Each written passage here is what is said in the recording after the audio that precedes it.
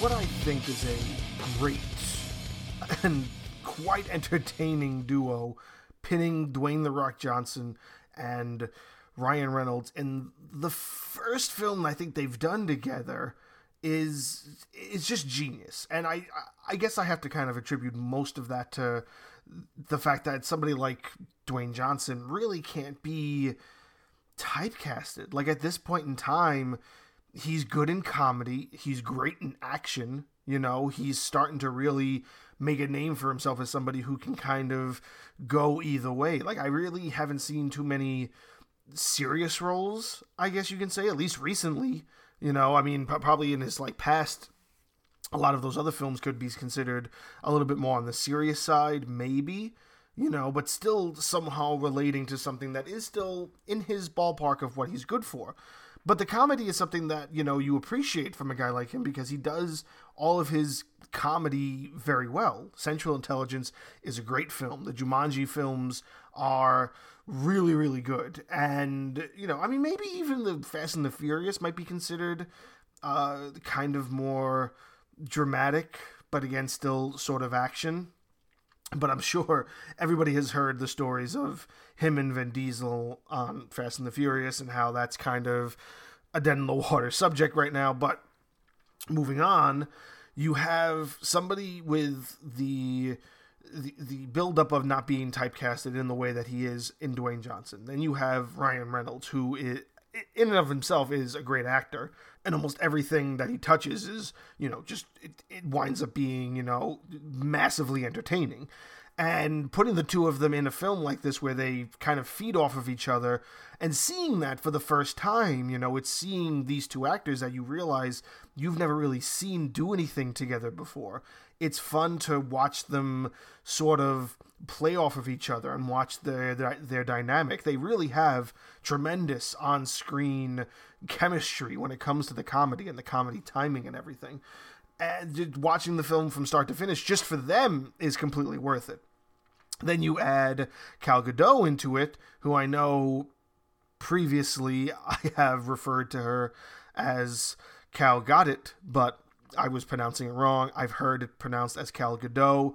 That makes way more sense to me, especially with the fact that I'm sure the T is not pronounced as it is in the normal English dialect. So my apologies previously for saying your name incorrectly, but Gal Gadot does a great job in this film as well. And I'm also going to go out on a whim and say I believe this is the first time she's worked with any of them as well.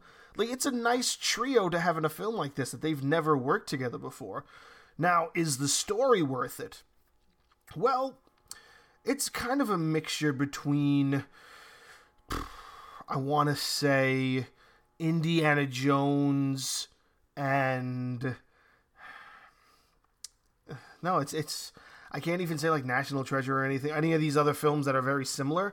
It's kind of just like Indiana Jones. It's just, instead of being about, Mesopotamia and the Holy Grail or what a lot of those films were about, it's more about ancient Egypt and Nazis. That's why I say it's like Indiana Jones, because almost every Indiana Jones film in some way, shape, or form involves the Nazis, because it takes place in that time period. Well, actually, no. No, yeah, I feel like the Nazis in some shape or form are involved in the majority of Indiana Jones style films. I believe so, because even the fourth one, I believe, had the Nazis fighting for the Crystal Skull as well. So it's basically, Egypt and ancient Egypt and these 3 eggs that were meant to be gifts to Cleopatra that nobody has ever found or seen before. And of course, the Nazis had one. So in order to find the third one, you have to find where the Nazis hid it. So Dwayne Johnson's character plays an FBI profiler. And then Ryan Reynolds' character plays an international art thief. And then Gal Gadot plays a better international art thief. So the two of them are trying to find it, while Dwayne's character is trying to profile them to see what their next step is.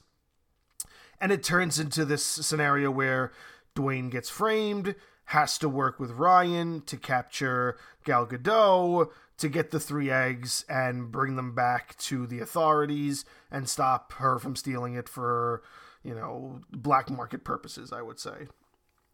And that's essentially the entire thing.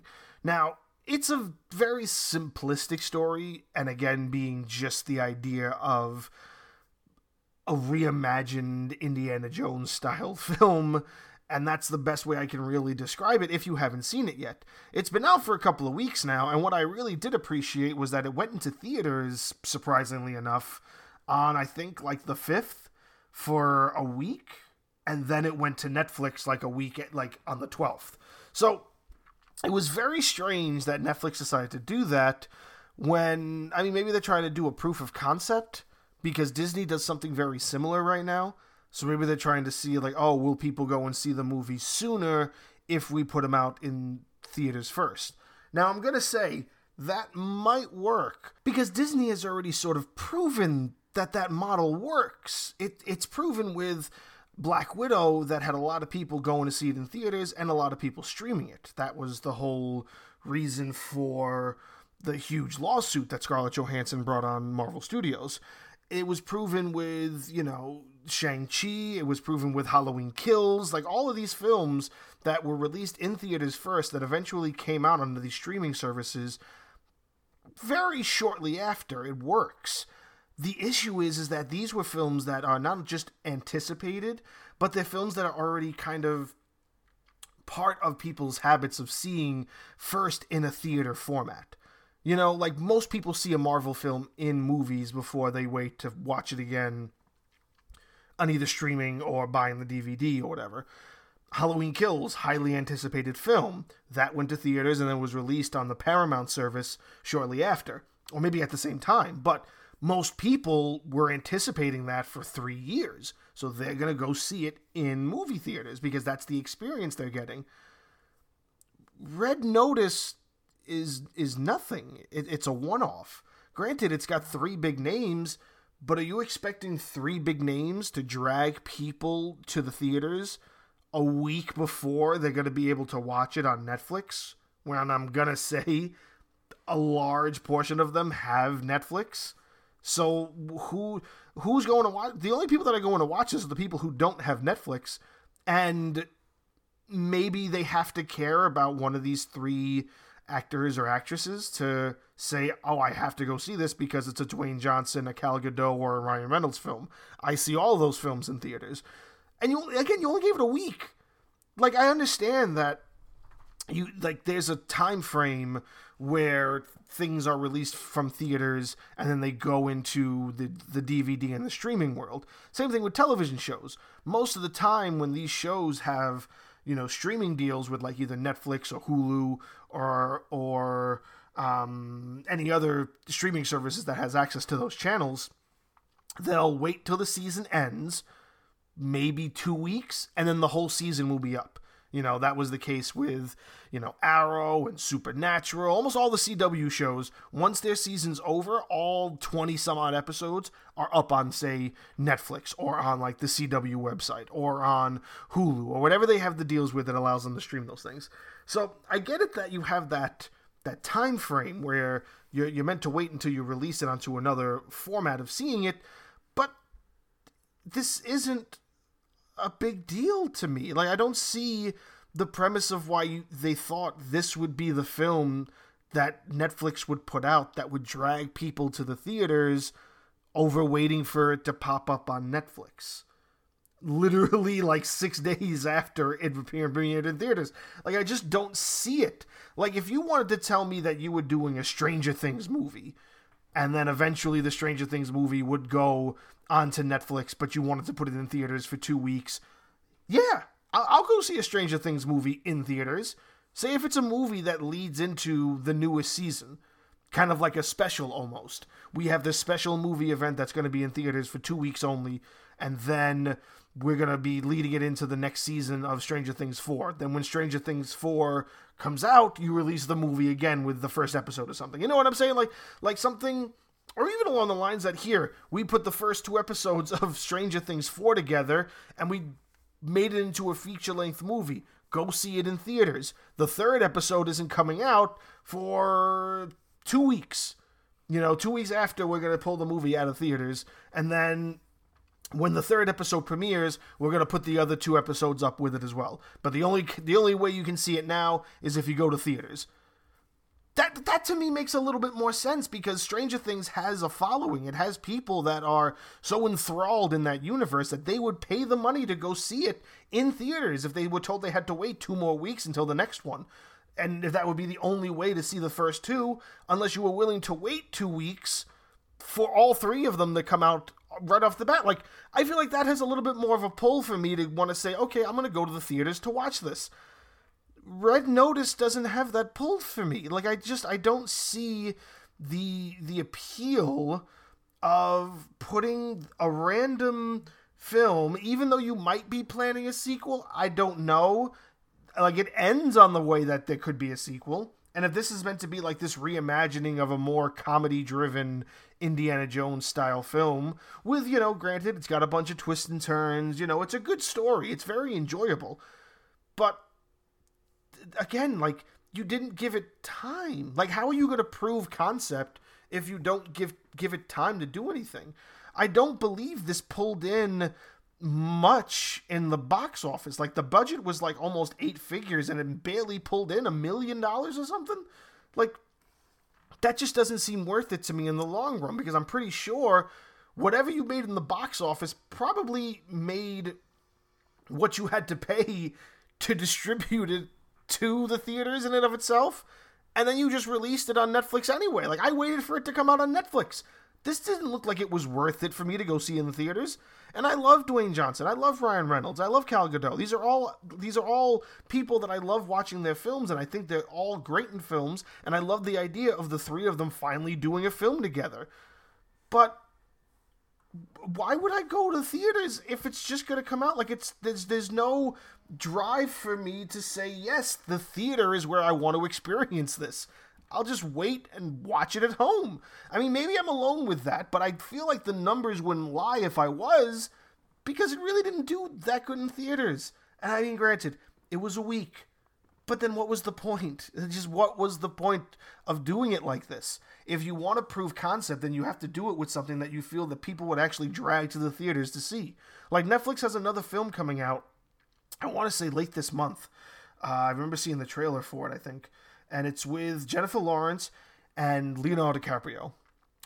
First off, not even just the fact that it's the first time I've ever seen those two together in a film, but it's the newest Leonardo DiCaprio film since his last one, which I believe was Once Upon a Time in Hollywood, almost a year, 2 years ago, right before the pandemic, I feel like that film came out. So yeah, that's a big deal.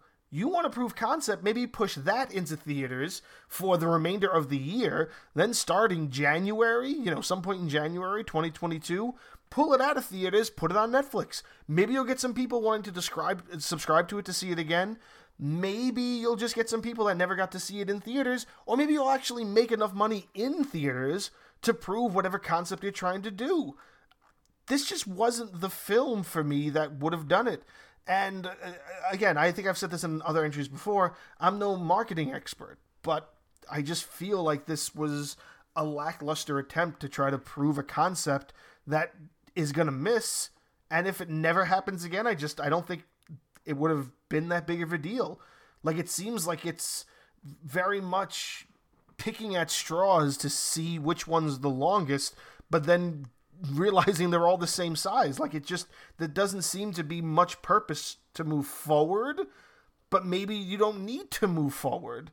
Just do what you're doing. Like, Netflix has survived every other service that has come before it, and it's survived losing so much content because Disney started doing its own thing. Like, if it's able to survive something like Disney, I saw the downfall of the DC Universe, which I never thought I would. Like, the DC Universe subscription was fantastic, but it flopped. And now it's owned by HBO Max. So anything that was on DC Universe is now an HBO Max property, and that makes a lot of sense to me. But I saw that flop. Disney Plus going strong. Hulu going strong. YouTube Live TV going strong. You have something like whatever this Peacock service is coming up, and Tubi. You have all these services coming out, and Netflix is one of the originals, and it's still thriving. Not even just off of its original content. It's still going strong based on just its formula, based on the fact that it's the first one. That if all of these services take up a certain percentage of the market, Netflix at one point had 100% of this market. And now it looks like maybe it has more like 40%. But when you say that it has only 40% of the market and the other 60% is split between 6 other services, like, you're still doing good.